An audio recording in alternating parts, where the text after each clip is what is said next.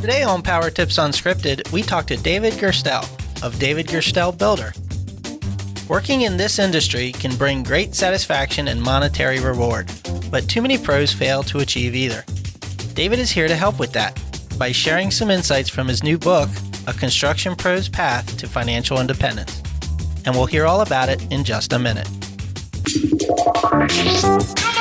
Yeah, it's me, Deadpool, and I got an offer that you can't refuse. Fake laugh. It's funny that I only ever see two of you. Hi, I'm Victoria Downing, and welcome to Power Tips Unscripted, where we talk about tips, tactics, and techniques to help you build a strong, profitable remodeling company. And I am here with my co-host, Mark Harari. That's me. How you doing over there, Mark? Pretty good. You know, just today, you know how we have all of our roundtable members and they're communicating with one another all the time, right? Mm-hmm. And I read all these emails that they're flying around amongst the groups. And today, which is coincidentally, there's a discussion going on in one of the groups about this particular topic, financial independence. Oh, that's good timing. Yeah, they were talking about how important it was to make plans and understand what your goals are and what you want to get out of your life and plan for it and do the things that are right. So it's a really good topic for today. Yeah, great. So let's jump in. Okay. David Gerstel has been building for 50 years. He is the author of several books on construction business management, including Nail Your Numbers, A Path to Skilled Construction Estimating and Bidding, and his new book, Building Freedom, A Construction Pro's Path to Financial Independence. And we're delighted to have him on our show today. Hi, David. How you doing? Things are good. I'm glad to be here. No, you're out in California. Is that right? Right. All right. Oof. Nice. Get a little dry out there, I hear. Oh, it's getting there. We're waiting for the fire to come. Oh, boy. We're We're excited about having you on, and your book's great. Really, really interesting. You have some nice different perspectives. So Why did you write this? Ironically, it started with a negative reason. There's a book, which I guess I won't mention. I don't want to disparage the author, that kind of revolted me. A book of advice to builders and remodelers. I didn't like the values it pushed, and I was sitting down to write a review of it. It would have been a very harsh review, and I thought, why do this? Why not take a look at what you think comprises a successful builder's life and write your own book as a reply rather than just responding negatively. And so I started down that path. And the result was this book called Building Freedom, A Construction Pro's Path to Financial Independence. And I want to emphasize the A in that title. This is A Construction Pro's Path. Mm-hmm. I'm not saying it's the only path. It's a path that has worked bewilderingly well for me. I've been incredibly fortunate. Doesn't mean it would be the right one for everybody. Okay, great. There you are. That's all right. All right, very cool. So was it kind of fun to write? It was fun to write because it's really reasonably short, and so I could get it done in a couple of years. Okay, that's good. But I enjoyed writing it. Yeah, it's about practice and possibilities and vision. Mm-hmm. And another friend of mine just read it and said, it's a light read. It's fun to read. It's engaging. Mm-hmm. It's not heavy duty instruction on creating systems. And as a result, it makes, I guess, for pleasurable reading, and it made for pleasurable writing. So to you, what does the phrase financial independence mean? I'm glad you asked that, because the title of the book originally was Building Freedom, A Construction Pro's Path to Financial Independence and Beyond. Financial independence and financial freedom are not the same thing. Once you've got your own company up and running and you're doing reasonably well, that's a hard thing to accomplish, of course, mm-hmm. You're financially independent, but you're not necessarily free. Let me illustrate that with a story. I have a project down in La Jolla where, mm-hmm. long story short, I'm acting as an owner's rep, and I was interviewing builders to take care of this massive renovation that has to be done on his home, which was destroyed by a flood. I was talking to a guy who runs a successful company down there. He had just purchased an 8,000 square foot building. He does about 25 million a year. Oof. He advertises constantly on AM radio. He's, quote, built a brand. I was impressed and I liked him. He was very straightforward with me. But what most struck me about what he told me was that he said, you know, Dave, this would be a good gig if it wasn't for clients, crew, and subcontractors. I thought, geez, that's just awful. I mean, building can be a wonderful life. And here's this guy who's built this empire, mini empire, strong business, and he's not happy. He's not enjoying his relationships with the people around him. He's financially independent, but he is far from free. What I mean by free is that you get to the point where you do not have to work for monetary reasons. You probably have to work for other reasons. To get to the point that you can be financially free, you have to have a love of your work. You have to work hard. But once you're there, you don't have to work for monetary reasons. And that is a wonderful feeling to be able to get up in the morning and know that what you're doing out of choice. Yes, no, I totally agree with that. So one of the chapters in your book is called Lean and Frugal. So tell me a little bit about that chapter. Well, in a way, that's the drumbeat of the book. I mean, I'm an admirer of frugality. It's an unpopular word in our culture. It's equated with being stingy or thrifty to the point of stinginess. We don't have a positive word really in our culture for frugality, but what I mean by it is careful use of resources. There's a wonderful book called The Millionaire Next Door. I love that book. Oh, really? Oh my gosh. Great. Yes. I do too. I think about it all the time. I do too. I'm going to recount a little episode from that book, which I think the listeners will enjoy. So the guys who wrote the book are two professors, and they've been given a contract to survey millionaires and find out something about their tastes. They're being paid by some company which produces consumer products. So they think, well, we're going to be hosting and interviewing millionaires. We got to set up properly. So they rent a penthouse and they lay out this fabulous spread of caviar and wine. And their first interviewee comes in. He's this stocky guy. He's wearing a somewhat worn overcoat. They missed the cue there that overcoat really was. And they say to him, well, sir, which of our fine wines would you like? And they reel off these two elaborate French names. And the guy stares at them and he says, I drink beer, cheap or free.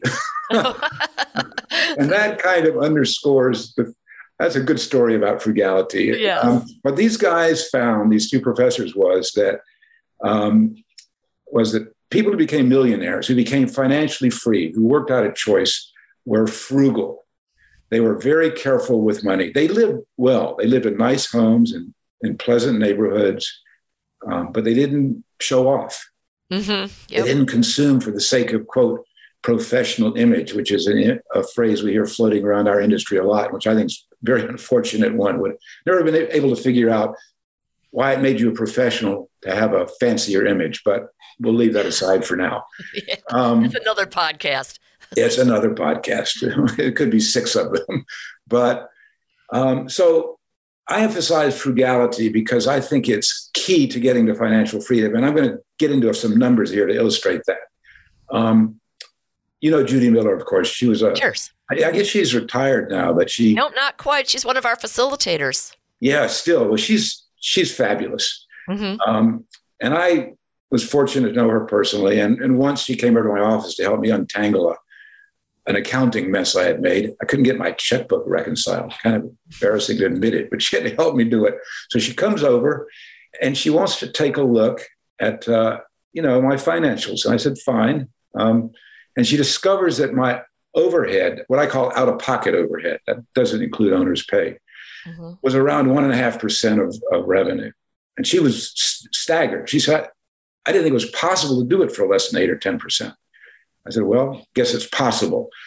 Now, that's because I was extremely, maybe a little too extreme at times, extremely careful about building up overhead. And here is my rationale. I could mark my jobs up. I could mark my jobs up a little bit less than my competitors, and I could present that fact to clients. and endear myself to them, of course, hopefully, often did. But my markups were less than my competitors, but my profit was much larger because so much less of my markup went to overhead. So I'm thinking of a particular competitor who lived down the road from me here, and whom I greatly respect, actually. His typical margin on his remodel jobs was 35 to 40%. Mine was 30%, if that. But of that 30%, 1.5% was overhead. With his markup, half was overhead. So who came out of the job with higher profit? I did. And we did about the same volume of work, by the way. I mean, he worked out of this elaborate office with a receptionist and an estimator and warrens filled with people here and there, and a big warehouse. I worked out of this corner in a room in my house, spare room in my house that I'm sitting in right now. That's really all you need to run a compact building company. The benefit of operating with that very low overhead is that you retain much more of your markup as profit. And that markup, that retention, that profit becomes your own pay. And if you live simply, it becomes capital. And that capital can go into investments. And those investments fairly early in life can end up freeing you from the need to work for monetary reasons, enabling you to work by choice. I got there by roughly my mid-30s and then went way, way past that by just sticking to that principle of using resources with care and investing steadily. So that's what being frugal, being lean is all about for me. Now, it's not everybody's taste, you know. For me, this new cap I have is a big splurge. Just bought it yesterday.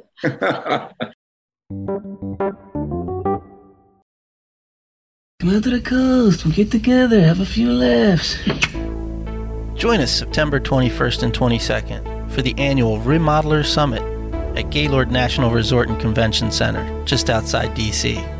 This year's theme, Homecoming, the art of building a remarkable culture, because culture eats strategy for breakfast. Featuring two-time best-selling author Deanne Turner, Joe Cursillo, the Mind Shark, and Henna Pryor, the secret weapon for impossible change. Plus 40 visionary speakers, 36 high-octane workshops, 4 education tracks, and of course, our legendary welcome party. Are you ready for homecoming? Visit remodelersummit.com to learn more. No, so to you, what does it mean to run an employee-centered company? Oh, boy. I'm going to tie that, if I can, to what we've just been over. I consider that the height of frugality. Taking good care of your employees is taking care of your most important resources. It's using your most important resources with care, which again, to me, is what frugality is about. There are a lot of aspects to running an employee-centered company. I'm going to recommend a book. I don't know if you've read it, Victoria. I love it as much as The Millionaire Next Door. It's called Small Giants. Yep, sure did. We had Bo Burlingham. Isn't that his book? Oh, yeah. He was a speaker at one of our summits. Oh, wow. Yeah, so it was great. It is a great book. Well, there's a theme in his book, which actually I'm happy to say I discovered for myself and was happy to see him reinforce. And the theme is employees don't come first. I mean, clients don't come first. They come second. Employees come first. And the reason employees come first is if you've got employees who feel respected and rewarded, they'll take really good care of your clients and you'll have really loyal clients. In my own case, I made employees first, and I'll enumerate a number of ways in which I did that. And the result was that my employees created clients who loved us so much, we spent $0 on marketing. No job site sign, no truck sign. We had calls requesting us to do projects that were frequently 4 or 5 times the volume we could handle. And the employees created that possibility. We had twice clients' kids named their pets and their stuffed animals after our carpenters. They loved them so much. That's great. Now, that's client loyalty created by a culture in which employees come first. And here's what some of the ways in which I think you need to make employees come first. There's small ways, there are big ways. Profit sharing. We had the most generous profit sharing plan of any builder in the Bay Area, according to a survey of about 100 of us. I think employees create the profit. If guys have stuck with you for a number of years and they're going to be around, they deserve to share it. Plus, if you set up the right kind of profit sharing program, it actually enables you to share profit at very low cost. Mm-hmm. There's some accounting challenges and tax challenges in there I'm not going to go into here, but it doesn't necessarily have to be real expensive just because it's generous. I love the 4-3 work week as a gesture of respect to employees. It says to them, I understand you've got lives outside the company. Mm-hmm. The fact of the matter is, the best I can tell, and according to a survey done by JLC some years back, what matters most to employees is respect. Mm-hmm. There was a survey done in which employers and employees were covered. And employers said, what matters most to employees is pay. Employees had pay like third or fourth in the list of 5. Yeah. They had respect at the top. But of course, paying people well, sharing profit is a gesture of respect. It says to people, we value in all ways, including financials. I don't want to diminish the importance of pay, mm-hmm. but I do want to elevate the importance of respect, and respect in small ways. I had a plumber once who was a great plumber. He's moved on, went down to Silicon Valley. He's probably doing pretty well because he does good work. But I was always struck by the disrespect he showed his employees. He would say to me, for example, oh, okay, I'll have him take care of that. And he would gesture to his employee, over on the other side of the room. He wouldn't say, right. Well, let me ask Bob if he can handle that. He wouldn't use the guy's name. He would show him no respect. There was a business savant some years back who said the most important word in our vocabulary, Victoria, to all of us, is our name. Right. And I thought that was a powerful statement. It's true. I know of a young guy who bought a construction company some years back from my mentor, actually, and promptly bankrupted it. And one of the things he did wrong was he didn't bother to learn the names of new people as he brought them in. He couldn't greet them by name when he encountered them. And that enraged his amazingly capable older employees he'd inherited from my mentor. And they soon felt no regard for him, no respect, no loyalty. Company went down the drain. Here are 2 specific rewards. This is real important to me, at least. And as I say, this is a way, my way, not everybody's way. But 2 rewards of running an employee-centered company. A, you start to hear your employees say, our company. Mm-hmm. And when you hear that, that feels so good because that means strength. They're going to be around helping you take care of that enterprise. Secondly, turnover virtually disappears. I'm sure you know, of course you do. You know Paul Eldren-Camp. Mm-hmm. Just a remarkable builder up in Boston now, retired now. Also ran an employee-centered company.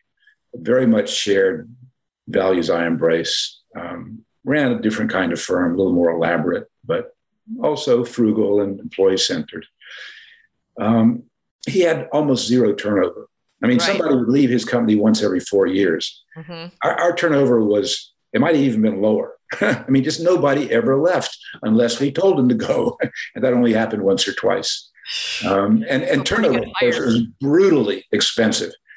The estimate by savants who cover this subject is that hiring a new employee costs you about a year's wages for that person. So they don't leave you.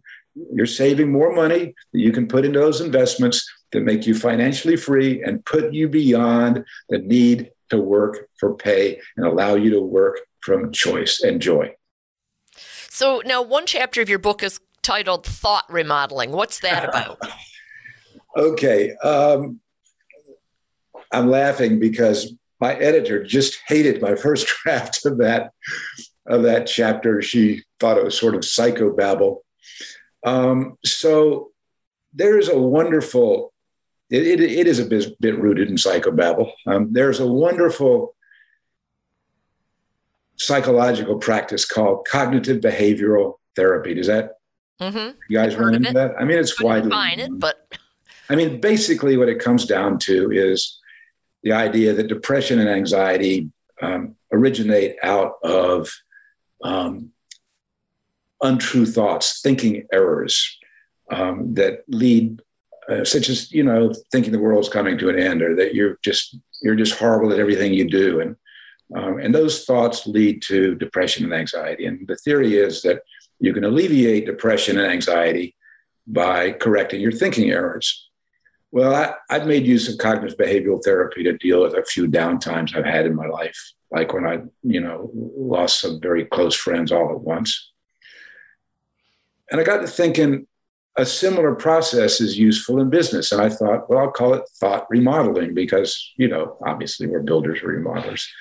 The idea is that now and then you need to take a look at the thoughts that you have embedded in your brain. And we do get thoughts embedded in our brain. We'll think the same thoughts over and over and over. And neurologists tell us the result of that is actually to create a furrow-like track in our brain so that, and as the furrow gets deeper, the thoughts tend to travel down that track more and more. In other words, we get stuck in our thoughts. Mm-hmm. So I think now and then it's a good idea to take a look at our thoughts and evaluate them and see if any of them might be thinking errors. In fact, I adopted long ago the practice of getting myself to go off to a coffee shop once a week, most every couple of weeks, buy a latte, and just sit and review where I was in life, when I was running my construction company, what I was doing with it, the kinds of jobs I was taking on, whether those were the kinds of jobs I wanted to take on, whether I was living up to my values, which I guess we're going to get to later. And if I felt, I was making an error, I'd try and take a look and see if that error was rooted in a habitual thinking error. Mm-hmm. And if it was, I'd try and remodel, dismiss that thinking error. There's a story in that chapter about a guy I admire greatly. He's a wonderful artisan builder, runs a one-person company. He designs and builds his project, and they're beautiful and they're beautifully built. So he originally trained as an artist, actually, so he's got artisanship. He charges about half the going price for his bathrooms and his kitchens as other people around town who are equally well established and who are not as good as he is. And I've talked to him about this, and what I've discovered is he has these thinking errors embedded in his brain. He says, for example, my clients view me as a handyman. They wouldn't pay me that much, for example. He's told himself this over and over. He needs to reach in and correct that thinking error. It's not going to happen. He's not going to do it. But I think probably all of us, if we're honest with ourselves, will discover similar thinking errors. And then once we see them, we have the opportunity to correct them. It's hard work to correct them, I found, but we have the opportunity. That's great. David, it's time for the lightning round. Are you ready? I guess so. And now, here's the Remodeler's Advantage lightning round. It's a trap! I'm putting 60 seconds on the clock. What's your favorite business book and why? Oh, Intelligent Investor, Ben Graham, teaches you how to invest with margin of safety. If you weren't in the construction industry, what do you think you'd be doing? Building and designing buildings and writing books, which is what I do. I can't think of a better life. What are you not very good at? Oh, gosh. Do I have to admit this in public? Well, my tennis serve is worthy of caricature, for starters. Your room, your desk, or your car, which would you clean first? My wife says I don't clean any of them well enough, but I keep them organized. There you go. What's the last thing you watched on TV? The Warriors losing to Memphis made me cry. How old is the oldest pair of shoes you own? Oh, goodness gracious. Oh, I've got an old pair of work boots I still maintain that's close to 30 years old. Wow. David, this is great. Thank you so much for being on. It's been great to hear your philosophies on building that freedom. Now, before I let you go, however, I want you to share your 5 words of wisdom with our listening audience and tell us why they resonate with you. Okay. I'm not going to be as concise as you'd like, but I'll try to get close. I had a tennis coach long ago. I'd get frustrated. She'd say, David, tennis is not a game of perfection. It's a game of persistence and patience. Good mantra for building, too. Yes. Some reminders that I try to remind myself of. Try to be fair to everyone, including yourself. 2, integrity is not a characteristic like being tall and blonde. It's a job. Do it step by step, all day long as best you can. And as I've mentioned before, use resources with care. Frugality is the foundation of financial and emotional freedom, and it is a kindness to our planet. A healthy body is the foundation of a vigorous mind. Sleep, eat, and exercise well. And there's one last one. Make time for your loved ones and your closest friends, because finally, that's what really matters. That's right. Thank you so much. That was beautiful. And we appreciate you being on. Now, David, if people want to find out where to find your book, where do they go? They could go to my website, davidgerstel.com. They'd see all the books there. They could go to Amazon, just type in my name. Okay, one little caution here, a little confusion at Amazon. There's a new edition of Nail Your Numbers available, which is a third cheaper than the original edition, and it's much better manufactured and easier to handle, and it's there. Okay, great, good. Thank you so much. We appreciate it, and we thank you for being here. Thanks, David. Thank you for having me. You know, it's funny that he brought up that book, because honest to God, I think about that Millionaire Next Door book a lot, because I know sometimes, especially like you'll bug me or somebody will bug me. Well, spend it if you want it. And I'm like, I like to be frugal. I think there's a little bit of a balance. You also can't take it with you. Right. There's a little bit of something to having, $65 million in a bank and you're driving a beat up old car that breaks down all the time and you got your toe sticking out of a shoe. Of course. It's kind of like, I think there is a balance a little bit there, but I totally get the concept of not just throwing your money away on every little thing in the world. And the other thing that David talked about was putting your customers first. And that makes me think about that Harvard Business Review article that's called the Service Profit Chain that I share a lot. Because that whole chain, the links go around and it starts with your employees too. It was an excellent article. So maybe that's something we could add to the show notes. If you have the link. I do have the link. All right. Well, you give it to me share it to and I'll make sure it gets on there. All right, good. That's good. Yeah. And we had a first on this episode. David, instead of the 5 words of wisdom, he went with the 5 concepts of wisdom. So he kind of just listed 5 concepts of thought. So that's a new one. Yeah. All right. Well, we want to thank David for sharing a little bit of the insights in the book. You should check it out. And of course, we want to thank you for listening week in and week out. I'm Mark Harari. And I'm Victoria Downing. See you next time. This has been another episode of Power Tips Unscripted, the Remodeler's Guide to Business. Visit www.remodelersadvantage.com to learn more about Roundtables, our world-class peer advisory program. There you can also find information about our business consulting services, upcoming live events, and much more. And finally, don't forget to subscribe to the show and comment on iTunes. Thanks for listening. It's a beautiful day.